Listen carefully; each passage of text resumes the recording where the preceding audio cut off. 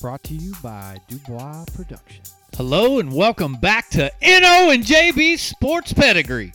We are back to provide insight on a wide variety of sports topics from Major League Baseball to NFL football, NBA hoops to professional soccer, and everywhere in between.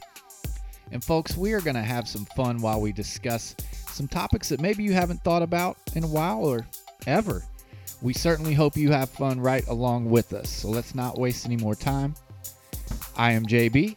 And I am that dude who's ready to get going. Not Brandon Phillips, y'all. Cincinnati Reds, by the way. But I'm ready to get going, man. I'm dude ready. NO. That dude NO. Shout out to Brandon Phillips, one of my favorite second basemen of all. Man, who am I kidding? Arguably the my best favorite defensive second baseman to ever play the game. And a lot of people don't even know about him. That's the craziest part, being that he played for the Cincinnati Reds. Never really had a deep playoff run. Had some playoff appearances, right? But never really had a deep run. So not a lot of publicity nationwide, I don't believe, for Brandon Phillips. I don't think so Cleveland. At all, man. Thank you, Cleveland, for that one. Thanks, Indians. We appreciate it, man. Yep. So we got a fun show today. First segment is a favorite of ours, and sometimes controversial one, which, we don't mind that every now and then. We got a rule that would change everything. And it's always a lot of greatness in this segment, y'all, because a rule that would change everything is JB and I coming up with a new rule or a specification, a change of a rule in a given sport that would likely change the entire dynamic of that given sport. And we've had a lot of different ones. JB, let me kick this one off. All right, because let's go. This one, as you know, and I think you already know where I'm going with this. I've been real passionate about this subject matter during this summer. This summer in which, we've seen a lot of new, we'll just say, interesting umpiring in the game of baseball. One aspect of baseball, from the catcher's perspective, JB, has gotten completely out of hand. This isn't a subject matter that even calls for me to research statistics. No quantitative research here. I'm just testing this one 100%, because that's really the end all be all of my rule that would change everything today.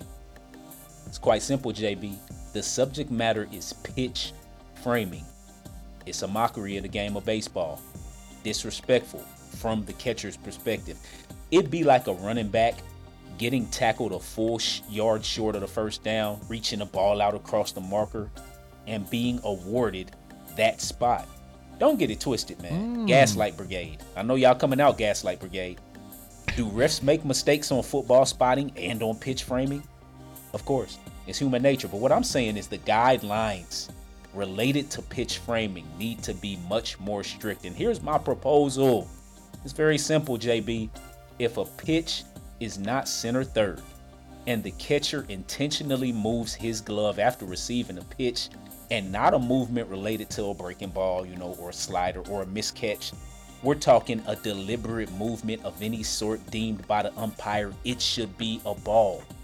Does this mean that sometimes edge pitches around the corners will be called balls? Yes, that's my point. Stop framing. Stop moving your glove. This rule has to be changed, JB. It's outrageous right now. And if you have any, doubts as to the validity of my subject matter, just go watch a baseball game. That's all I got to say, man. Yeah, you ain't lying. It's very comparable to like flopping and soccer absolutely. Or basketball, Absolutely. where you're buying a call is all you're doing. It's outrageous, man. And just so y'all, I will be speaking on this more in this podcast. There's a precursor, man. Hey, pitch framing. I can has get with that. Out of hand. It is. It used to be something that was here and there. You'd see it. It's like every pitch. I mean, you'll have dudes like catch the ball a foot and a half off the plate and try to bring it back. Like, come on, man. Well, I'm going to stick with baseball. Something else that I think is quite ridiculous, and we've actually discussed this. I'm not sure if it was in this segment or not where we discussed it, but we have discussed it as it pertains to the NFL before. What you got, man? I'm talking about divisions in baseball. Okay. Divisions don't matter anymore. Really don't. It's terrible. It's antiquated, and if you look at it, this year, in fact, they've they've made the schedule the most balanced it's ever been. Meaning you play the least amount of games versus your division counterparts, right? The reason that I feel most importantly that it's so silly is at the end of the day when we come to the playoffs, I want to see the best teams in the playoffs.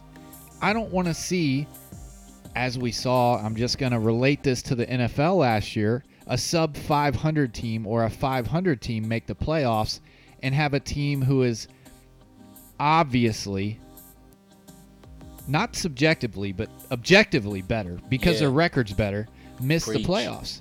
So we're looking right now at the American League East, where the team in 5th place would be in 1st place in the Central Division. Is that facts? It is factual right now. Man. Goodness gracious. Now, whether or not the season ends up that way, who knows? But it's looking at the teams and the makeup of the divisions, it's realistic that could happen. It's probable. So you're telling me that you would rather have right now the Minnesota Twins, who are a 500 club, over the Boston Red Sox, who they're in 5th place in their division, but they don't pick that they play in the division. And here's the other part of that. I feel like they're playing more games against division opponents, and their division opponents are better. That's so the fact that the fact that they have more wins, it even expounds upon the fact that they're a better team. So absolutely, that's what I'm talking about. Just even the schedules out even more, and say, you know what, the top 2 teams or the top team gets a bye, the next 6 teams are in, and we go from there based on record. It's interesting you bring this subject matter up here. Be excellent subject matter, by the way. But I used to think this all the time growing up, and more so in the Andrew Luck Colts era, because a couple of times I think Tennessee might have a better record than us, Houston, and Colts would be a playoff team at 9-7. I think it happened one time even with Peyton Manning. I brought it up on a podcast way back where, you're playing in a better division. Yeah. Colts are 12-4. And the San Diego Chargers, if I'm not mistaken, I think the 2008 or 2009 playoffs, Colts had to go on the road and play against them. They were 8-8, 4 games behind the Colts just because they won their division. But the biggest point of it all is when you're in 2nd place at 12-4, that means you have a team better than you in your division, and that team that's 8-8 is playing weak teams and getting rewarded over you. JB, it's an excellent topic, and I've always wondered why it is the way it is in the NFL, and now Major League Baseball as well. Sounds like it has a similar issue. Yep. Make it make sense. Make it make sense. I've never understood it. And the arguments the argument is people's argument is always they won their division. Like, okay, what else? Because of the rivalries. Like, really, the rivalries are created by good teams that play against each other and have good battles. It's not just because you play in a division with somebody. There can be, the Bengals and the Chiefs have a rivalry right now. They're not in the same division. That's right. Wake up call. Right. Hello. All right. Good point, man. Hey, good stuff, man. A rule that will change everything. Let's change those rules, y'all. Make it better. And we want to hear what you guys have to say. If you agree, if you disagree, how you feel. If you think what we said was profound or dumb, we love the we love the feedback, and we'll appreciate we do. It. But we're gonna move along in the podcast now to a segment where we this is our episode where we try to play with each other's brains a little bit, get answers to questions, athlete trivia. JB and I go back and forth on a very specific subject matter, and we ask each other questions to try to get them to figure out who the athlete was or to stump them. And my category today that I'm going to ask you questions about is U.S. Women's National Team legends. And some of these, we talked about this the other day. I only got 3, but we talked about some of them. You're going to get at least 2. Okay. I hope so. If they're legends. I don't want to embarrass myself here. I will kick it off because I have 4, and we're going with the Big Ten theme again here, but we're going 2000s Big Ten running backs. How you feel about that one? You feel confident about that one? We'll see. All right, let's kick this off. First, we've got a 5'10", 225-pounder out of Skokie, Illinois. He was the first round pick in the NFL draft in 2008. His NFL career, all right. He ended up having a couple of solid seasons. He did win a Super Bowl. In his college years, he was a first-team All-American in 2007 and Big Ten Offensive Player of the Year for University of Illinois. Nope. He won his Super Bowl with the Pittsburgh Steelers against the Arizona Cardinals. Gotta be Rashard Mendenhall. That's the only person I can think of. Yep, Rashard Mendenhall. Yeah, he was a great running back in college. Excellent, man. Run you over, shake you. He kind of had that Adrian Peterson feel a little bit. He did in college. Just didn't pan out all the way for him, but he got a ring. Good one, JB. Two-time FIFA Player of the Year. 158 career national team goals and 144 assists. He was like a point guard / shooting guard. Big part of the U.S. women's national team's 1991 and 99 World Cup victories. Now 51 years old, out of Selma, Alabama. I didn't know that. That's got to be Mia, right? Mia Hamm. That's right. One of the greats, y'all. Yeah, that's my mom's maiden name, so we always said we was related somehow. There it is. Mia Hamm, spelled the same too. All right, back to the gridiron. We have a 6'1", 235-pound guy out of Pomfret, Maryland. Bit of a bigger guy. He was a first-round pick in 2003. Actually had a somewhat really solid, we'll say, NFL career. Just over 6,000 rushing yards, 55 touchdowns, 4.5 yards a carry for his career. Was a first-team All-Pro in 06 and second-team in 05. Two-time Pro Bowler. Mostly known for his time where he was drafted in his first 6 years with the Kansas City Chiefs. Oh, that's out Larry of Johnson. Penn State. Yes, sir. Hey, shout out to the Indianapolis Colts Super Bowl champion squad. Go look what we did to Larry Johnson in that wild card game during the Super Bowl season. That was shut him down. Kansas City didn't get a first down till like a minute left in the third quarter. Whew. And everybody had Larry Johnson in Kansas City upsetting the Colts. Boy, were they wrong. There you go. Some nostalgia for you. Shut him down. All right, man.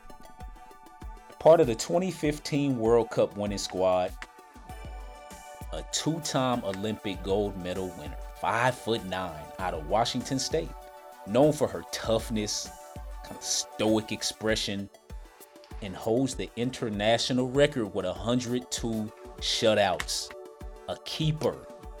The greatest that we've had. Yep, Hope Solo. Hope Solo. Oh, yeah, she was a dog out there. There's nothing that compares to Hope Solo in terms of U.S. men's national or women's national team goalies, either. No way. Not even close.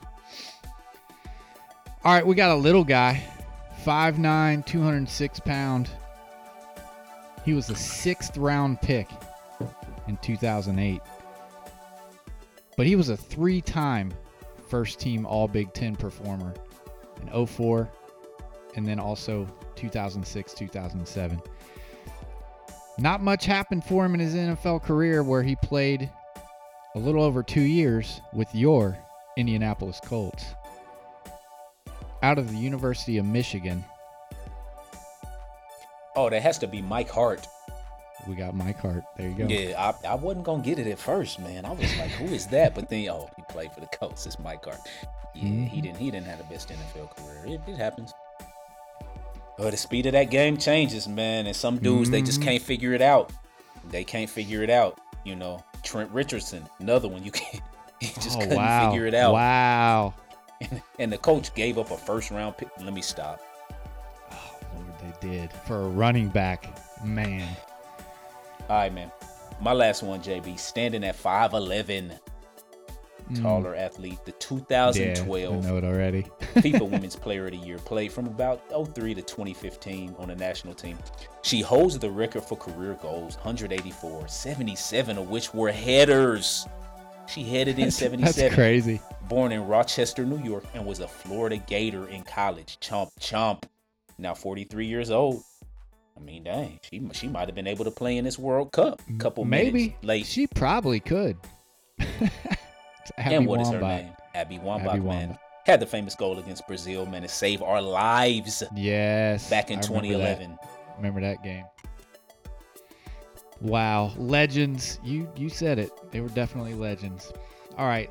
Last 2000s Big Ten running back. We got another big guy, 6'2", 229 out of Akron, Ohio. First round pick in 2009 by the Arizona Cardinals, where he only lasted a little over 3 years in the NFL. Out of the Ohio State University. This guy was better known by his nickname, even though his real first name is Chris. Can I get the nickname? Well, the nickname is his name. That's how you gonna know him. First team All Big Ten in 2007. I don't really have any other hints to give you, so BW would be his initials. Yeah. What do you wear on your head when it's cold outside? What kind of hat? Oh, Chris Beanie Wells. Beanie Wells. There you go. Oh, man. He slipped my mind. I forgot. Yeah, that was another Wells, dude man. that was like, what happened? Like, I man, he was Beanie Wells, man. Yeah, the NFL was a little bit too much for some of these guys, man, to really hone in and be a player consistently who added to a team's success. You know, you think about that the style of football played in the Big Ten, and you almost wonder if some of those guys got, I don't know, overworked. Maybe maybe they got beat up so much in college they didn't have nothing left when they got to the pros. I don't know. Yeah, good point. And unfortunately, some of them may have been overrated because of their offensive lines, and they played against faster guys when they got in the NFL training camps and NFL teams. Like, there was a little bit more speed. So, Chris Beanie Wells, man. Dang, that was a good one. All right, JB, that was your last one? That was it. Athlete trivia, y'all. And personal segment time next to the podcast. And I told y'all I was coming back to it. I told y'all. And we talked about it from the catcher's perspective, but it was inevitable that the other side of a rule that would change everything's pitch framing would be discussed today. JB, you know pitch framing is actually legal. Did you know that? I did. The slight movement of your glove to highlight the pitch being in the strike zone. My question is simple. If you need to move the glove to show it was a strike, what does that mean? That's hypothetical, by the way. JB, I got one thing to say, man. You ready for this?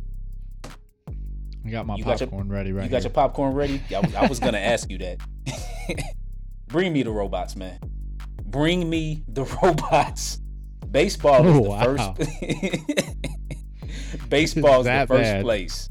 Yeah. I'm dying to see the robots. And I know I probably regret certain aspects of robot umps, but a ball and strike is as cut and dry as my logical personality can accept in this game. Baseball players are supposed to adjust to each and every umpire's strike zone. What? Yeah. Zones that vary as the game moves along. Hell, sometimes from batter to batter, pitch to pitch, star player to debutante. Yeah. Gray area is cool in many parts of life, JB, but not with balls and strikes. Bring me the robots. Bring them, please. That's all I got. Man. Is part of the frustration because it seems that an inordinate amount of terrible calls go against our team as well. Yes. Because for me, robots. All right, bring on the robots. You heard him. The character Sonny, in the movie with Will Smith.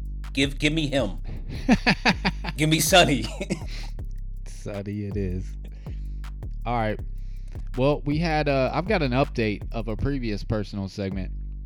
Actually, this week the announcement was made official by the Cincinnati Bengals for their inductees this year into their Ring of Honor.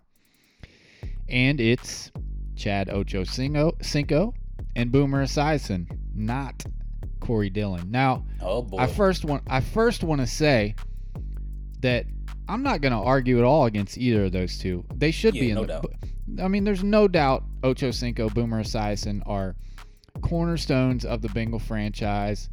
Boomer Esiason, getting them to one of their 3 Super Bowl appearances now. Ocho Cinco was, one of the more talented receivers ever to play for them. Absolutely. The bone I got to pick is why only 2? Number one, first off, the Bengals waited. We only got a Ring of Honor like a few years ago. Yeah. And there's only like 8 dudes in it. Yeah. So when you're going to limit it to getting 2 in a year, I mean, how long does a guy like Corey Dillon got to wait? So I'm doubling down. Let's make it to where we can get 3, 4, 5 guys in that deserve to get in, because there's other guys besides Corey Dillon that need to get in too. How long are they going to have to wait? We're going to have to wait till they're mid-50s and on the deathbed, and then we're going to put them in, just like Ken Riley getting in the Hall of Fame. So that's my big contention with it at this point. I'm not saying Ocho or Boomer don't deserve it, but Corey Dillon certainly does as well. Yeah, 2 seems like a very light number to add to a Ring of Honor. Yeah, it's like, I mean, especially for a team like you said that only has a few players in there overall. Yeah. Come on, man. He's only 8 guys deserving. Yeah, that's interesting. Yep. Man, Corey Dillon, man, Tom's definitely coming in the near future, I believe. Given the stature of what he's done for that franchise over the years. There just needs to be somebody in there in the front office who kind of has their head on straight and is not thinking as emotional based off Corey Dillon's exit from the franchise and thinking more about what he did do for the franchise. It's really as simple as that. It's fans voting, and a part of that, I know he's come out and said, I forgot about that part of it. Yeah. I mean, he said when he left, he said some things that, he was a younger dude. He was ready. He was done. He was fed up. Yeah. And he's since actually apologized and all that for that. It's just, if you're only going to allow 2 guys in, it's going to take forever to get not only just him, but there's other guys that certainly deserve it too that should be honored. And the franchise just waited way too long to start doing this first and foremost. So, but again, I'll go to bat and say Corey should be in the Hall of Fame, not just the Bengals Ring of Honor. If you compare him, look at what he did, and imagine had he been on another team, what his numbers may have looked like, and maybe the spotlight that he might have gotten playing for a more prominent team. So you can't hold that against him. Well, my thing is, just to add a little bit more onto it, fans voting. Mm-hmm. If y'all don't appreciate Corey Dillon from his era, what do you appreciate from that era? That's a good point. Bengals fans, what could you possibly appreciate from that era of the Bengals if you don't appreciate Corey Dillon enough to get him in there? Mm-hmm. I mean, for real. Obviously, wins were at a premium. We get that. But it was Corey Dillon. He handled things. I kind of liken it as a parallel to my fandom and the early, mid, kind of later 90s Indianapolis Colts. Not very good. Had the random year in 1995 with Jim Harbaugh. AFC Championship game, kind of blip, just came out of nowhere, 9-7. But Marshall Faulk was on those teams. And I'm actually going to look it up because I don't know if he's in the Colts Ring of Honor. But I think Marshall Faulk should be in the Colts Ring of Honor from his time there. He was only in Indianapolis for a few years, crossed over with Peyton Manning for 1 year before he went to St. Louis and did everything he did with Kurt Warner and them guys there. Greatest show on turf. But I'm going to check it out to look and see what Marshall Faulk is in Ring of Honor-wise with the Indianapolis Colts, because we know about his pedigree nationwide and reputation nationwide. But regardless of all of that, because reputation, in the grand scheme of things, it's going to vary from person to person. It's very subjective. It's about what you do on the field, right? So it should we be. can talk about this, man. Yeah, but we're gonna find that. We're gonna find that info moving forward, JB. Let's move along though. IEO, individual effort eye openers, where we highlight an athlete who caught our eye in a game, in a match, on the soccer pitch, who it stood out and we'll never forget it. And mine, very recent, 6'1", 163 pounds, 20 years old, out of Spain. One of the most incredible IEOs to date, and it occurred last week. Recency bias comes into play, JB, as I went out of my way to highlight Novak's excellence on center court at Wimbledon during our last he broadcast, sure did. but boy, oh boy, 2023's Wimbledon final featured Novak versus Carlos Alcaraz. Remember, y'all, Novak hadn't lost here in 10 years, a full decade, and after dominating the first set, it looked to be much of the same. But here came the teenager with a career singles record of 136-35, 20 years old, y'all. Number 1 in the world, making the comeback and beating Novak in 5 sets. His second Grand Slam title done with grace, elegance, forehand winners, drop shots, long volleys, very aggressive on the baseline, and has a lot of power, which is crazy because he only weighs 163 pounds. This is a name, y'all, we're going to be hearing about for a very long time in the world tennis circuit, Lord willing. You know, and JB, to kind of cap it, they say Carlos Alcaraz is a combination of the big three in terms of speed, consistent play, offensive firepower, defensive prowess, and tenacity. They say he's a combination of Novak, Nadal, and Fed. That's what they say. So my boy Francis, man, get it together, man. Get it together, Francis. I want to see you win a few because we might be seeing Alcaraz balling out for the next few years. Man, if that's the case, yeah, he might be dominating the sport for a while. Goodness. Well, I'm going to stick to the Corey Dillon train here for my IEO. We're going to go back to 1997 when he was a rookie in a game versus the Titans late in the season. Corey Dillon in that game rushed 39 times for 246 yards and 4 touchdowns. I mean, stop playing, JB. What? That's still an all-time Bengals rookie record. It was an NFL record until Adrian Peterson came along. You said 39 carries? 39 carries. Come on, 39. And that's just the epitome of what he did as a Bengal for his career. I mean, when you look up in the dictionary, in the NFL dictionary, workhorse, and you're going to see a picture of Corey Dillon because that's what he was.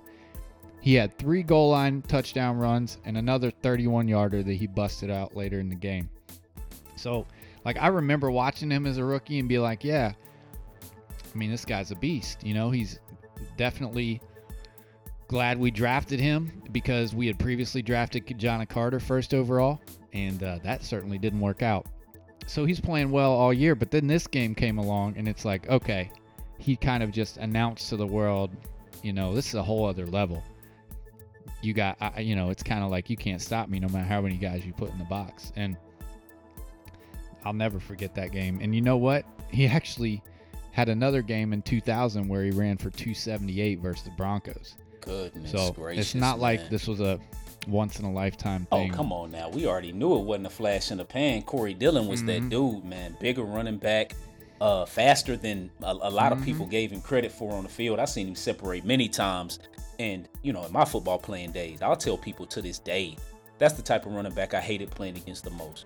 Playing safety, a bigger but also fast running back, you know, who could separate, man. It was tough to tackle. Tough to tackle them guys, man. Absolutely. A little off to the side real quick. I did look it up while JB was speaking. Marshall Faulk and, surprisingly, and Eric Dickerson, both in the Colts Ring of Honor. Both of them played 5 years for the Colts, 1994 to 1998 for Marshall Faulk. There you go. There you go, Bengals and Bengals fans. 5 years. They played 5 years for a team, and they're in their Ring of Honor. Corey played 7. 87 to 91 for Dickerson. I think I said Corey Dickerson, excuse me. Eric Dickerson, 94 to 98 for Marshall Faulk, both in the Ring of Honor. Both excellent players, too. Both Hall of Famers, right? Is Eric Dickerson? Yeah, he is. He is. My definitely. Bad. Hall of Famers, man. So, good stuff there, man. Running backs, man, and running backs. They've been in the news a lot recently, man. But they sure have. We'll talk about that down the line. Yeah, let's head to the next segment. We got a little bit of fact or fiction. It's our other trivia that we have in this episode. Go ahead and lay out what happens in that segment, man. Well, we're gonna go back and forth, and we're gonna have some statements that are either factual or we make them up and try to stump the other person a little bit. You know, it's all in good fun. I think the last go round of this that we had, we were both 100%. So we're gonna try to keep the mojo going here. Alrighty, I'm ready. I'm ready. I think I got like 6 today. So all right, let me kick it off then. Okay. My bad. You go ahead and kick it off. You got a couple. All right, I'll kick it off. I got another. I got a running back themed one. Since we're, I've been running back heavy this show. Did you know the average salary for NFL running backs in 2023 is $1.81 million compared to $2.26 million for kickers? That's not funny, but I feel like it might be lower than that, honestly. But I'll say fact. Yeah, it's a fact. That's what I thought too. It's like I can only laugh at it, really. Like, wow. Yeah, it's outrageous, man. All right, 3 nations have won the Women's World Cup since its existence: the USA, Brazil, and Japan. Man, I'm gonna say, let's say fact. It's fiction. I left one out. Norway. The Norwegians, man. They balls out. Well, they got beat by New Zealand in their first match this year, but they usually Norway. They got beat by the host country. Wow. They did. Yeah. All right. Wow. Did you know that Corey Dillon is second all time in Bengals rushing yards, 100-yard games, touchdowns in one game, and longest run? No, that's fiction. He's first. It's fiction. He's first in all those categories. Gotta be. That's right. Come on now. All right, JB. James Harden really requested a trade to one destination: the LA Clippers. Fact. That's a fact, man. Like, who do you send think me to the Clippers, man. Who do you think you are, bro? Oh man, I don't get it, Lordy. Recently, Ellie De La Cruz threw the fastest ball ever recorded on the infield in the StatCast era at 97.9 miles an hour. Dang. I thought it was like 90. I'm going to say fiction. I thought it was like 95 or 90. Maybe it was 90. We're going to say fiction. No, it's fact. 97.9. And then he threw one. I knew he was up there. I just thought the miles per hour was off.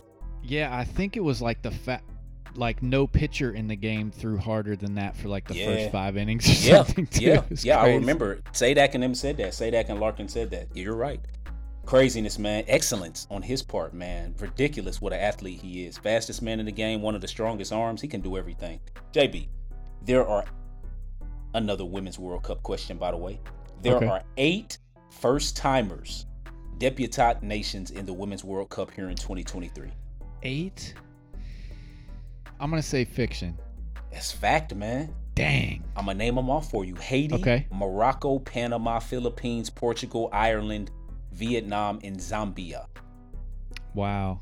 I think there's a lot of teams, it's because it's newer for a lot of countries. I think we're going to see that. And honestly, continue. I think they just went up from 24 to 32. I believe they just moved up. So obviously that helps. Did you know the longest home run hit in recorded history is by none other than Babe Ruth at a whopping 560 feet? We're going to say fiction. Fiction. You know me well enough to give Babe Ruth credit for anything. It's actually by Josh Gibson. 580-foot home run by Josh Gibson. There you go. All right, man, my last one. Dan Snyder, Washington Commanders, was forced to sell the team for $6.05 billion. That's fact. And I've heard that 05 part is to cover the fine he's got to pay, because he's got to pay like a $60 million fine or something. Oh Lordy. Yes, sir. All right. I got 2 more. One's Reds related here. Your boy Graham Ashcraft, I'll say his name correctly now has 4 straight starts of at least 6 innings pitched and 1 run allowed.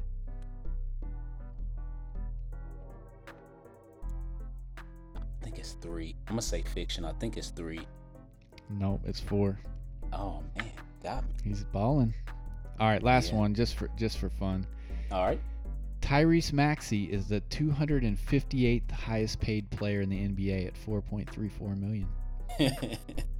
Man, Totally he didn't get his contract yet. I mean, we're gonna say fact. Yeah, it's fact. Right. It's coming. It's got to be coming. Come on. Especially if Harden gets out of there. He might be sitting there waiting for Harden to leave. Yeah, maybe. Give me my money. All right. We are to that point. We are to that point in the show where we had we alternate every other week. This week we've got no-nos. No-nos. Yes, sir. For those of you who are not aware, I'm going to ask a personal question, something kind of unrelated to sports this week, actually, and then we are going to go back yet again to Coach's Corner with N.O. and Coach N.O., and we're going to get some insight from him. So first and foremost, this came out of nowhere, just curiosity. Do you actually have a dream vehicle or a dream automobile or car that, if you could get any vehicle you would get? Actually, I do plan on getting a certain vehicle one day. Uh-oh. What we got? I always wanted a BMW. Now, hey, nice. The specifics of which one, I'm easy to please. So when it says BMW on it for me, I like it. However, obviously if I went into the dealership and I looked up, I'd find a specific one that I like and I'd test drive it and I'm talking about a car, not an issue. I'm talking about that's what I was going to say. Are you looking for sports sedan? car type BMW? You know what I mean? BMW, man. I've always wanted a BMW. Man, love them. I'm in agreement. I think that's kind of next on my list, because I had to. Yeah, I think that would be nice. All right, cool. Coach's Corner with Coach N.O. here, and I got a bit to kind of go through to lead you into this topic. So the topic today is coaches creating culture of a program. So, a big part of the culture is going to be obviously the guidelines you create, the boundaries you set to create discipline. For example, Deion Sanders doesn't want his players wearing slides on campus. To, toxic culture at Northwestern, for example, where Pat Fitzgerald made black players cut their hair to fit his, quote, wildcat way. Yeah. So as a coach, right, as a coach, I guess number one, how important are the rules and stipulations that you set to you, and as it pertains to building a team and how much thought you actually put into those guidelines and boundaries that you create. And then I guess secondarily, does it also have to be organic and changing, or is it something that's very rigid or maybe depends on what the specific guideline is? Okay. There you go. Alrighty. So, first things first, when it comes to building a culture, it starts with getting athletes to buy in. That's what it all starts with. You have to get them to buy in to what your style is, what you stand for. And when it comes to a specific, discrete, concrete set of visual, or rules and regulation sheet, no, that's not that important. The actual important part of creating a culture comes with preaching by example, living by example, letting them see that your lifestyle matches what you're trying to teach them in your program. It could be anything. It could be if you want them to eat healthier so that they are able to build muscle mass, you probably should be a pretty healthy eater. If you want your players to go hard in strength and conditioning, you don't necessarily have to be a fitness head coach, but they have to see you working hard in life, and they're going to see you working hard by the details of practice. They're going to see you working hard by you always being there for them in times of need, the time you put in, when them learning in film sessions from you. There has to be that aspect of it where they see you putting into practice what you're teaching, but also, in game and in practice. I'm very big on demonstrating drills.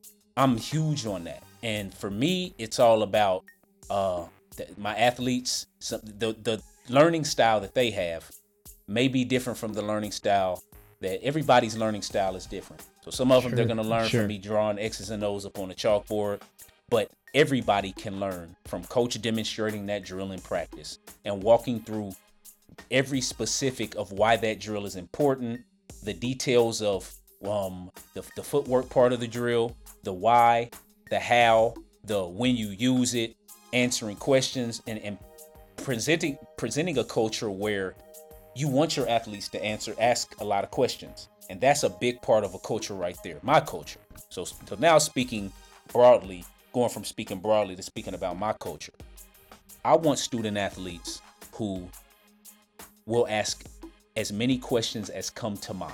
They're going to ask a million questions just because they know they're here to learn. And they always have that learning type of mentality. So a part of your culture as a coach has to be recruiting the type of athletes that you want. You got to know what type of athletes you want. You have to have a set guideline of what type of athlete you want. Not what type of rules you want to put in place, but what type of athlete do you want? Do you want athletes who are smarter students in the classroom because you know it's going to translate to being smarter on the field? Do you want athletes who, when you ask their high school coach about work ethic, they're going to say they worked hard? Or you may be a coach who just wants the most athletic kids. Hey, and to each their own. You may be a coach who just wants kids that came from a rough background because you know they'll be more willing and ready to battle. You may be a coach who wants student athletes who come from a more prominent background in terms of monetary. You may want that. But everything about your culture has to be deliberate, and you have to know what you're going for, like what style of athlete you're going for. So you're not one that's just going to be like, oh, they're the most athletic person out there, but they are a terrible person, and just cave and have them on your team. That's not what you're going to go for, right? Of course not, man. Recruit, so I'm guessing man. I'm guessing we're not going to walk into your locker room and just see a list of rules up on a chalkboard. Absolutely not. Players will have a rule sheet, of course. You got to do that. Sure. You got to have rules. I was going to say, I'm sure there's some non-negotiables that just go kind of probably common sense things. Absolutely. But you know, it's gonna be about how I carry myself, and they'll know my expectations, and I'm gonna have some leaders. Who will kind of pass on and project my expectations onto the other players on the team, because I've put them in a position to be the vocal leaders on the squad. So yeah, I'm not all about you must do this, the 10 commandments of coaching. No, right. We adhere to the 10 commandments biblically, but ain't no 10 commandments of coaching in my book. Yeah, and I think you're probably it's very similar, I think, in a lot of ways to running a business. You're dealing with people. A lot of folks don't realize that, but in my line of work, I lead like a lot of people, and it's the people business. Even though it's a different industry, you are a leader of people, and as a coach, you're a leader of people, and you That's create right. that culture by how you operate. And every situation and every kid, every team member, whatever, everyone's different, and you always are going to have situations that come up that you've got to be able to, I think, be organic and be willing to, take each situation as it comes. Because if you try to be somebody that's just like extremely rigid about everything and got all these rules, and if you don't do this and this and that, I mean, man, that's especially nowadays. I feel like that's just you're just going to cause yourself you're going to have ulcers. It's gonna be outrageous. We talked about the black and white nature of calling balls and strikes. That's anything but coaching's anything but black and white. Exactly. It's always great. Exactly. Always. Good stuff. All right. Well, I figured that was going to be a good one, and happy to end the show on that this week. We appreciate you. Hope you enjoyed it as well. Continue to tune in and share if you feel like you know somebody that might enjoy.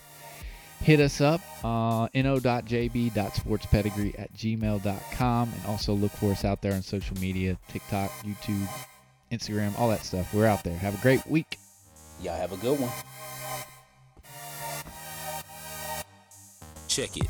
We keep pushing forward when the lights dim. The flame still burns when the night ends. So it's time to get animated promptly. My passion's connotated as anger. Wrongly, since I'm as real as it gets, I won't take that. Might spew a couple of words I won't take back. I'll be the thug who seems to bring charm. Check my skin in the US, I'm seen as that regardless. Docile and harmless, emblematic guinea pig. Submit to control all the people in the city did. Silly kids only listen to that. They strengthen numbers to them. To me, it's how you attack. Sometimes I think that I'm great, then I stumble. It's better to be lucky than good, keeps you humble. I'm hands-on in my approach, so when I fumble, I turn over to the Most High, therefore I'll never crumble. Tough, gotta get started to get ahead. Conduct stoic, and know I'm not acting scared. I'm the type they feel they have to replace. Demonizing the bass in my black voice and masculine traits like it's a problem. Don't fear delusional types. Mentally locked in, but still in tune with the hype. Whole models about deception. I catch a trend and go the other way. You can call it an interception. What's popular tends to reveal what's going down. Standing back with a scope, watching from across town. The guidance from above is what I view as profound. So when I say they really care, that's when I'm coming around.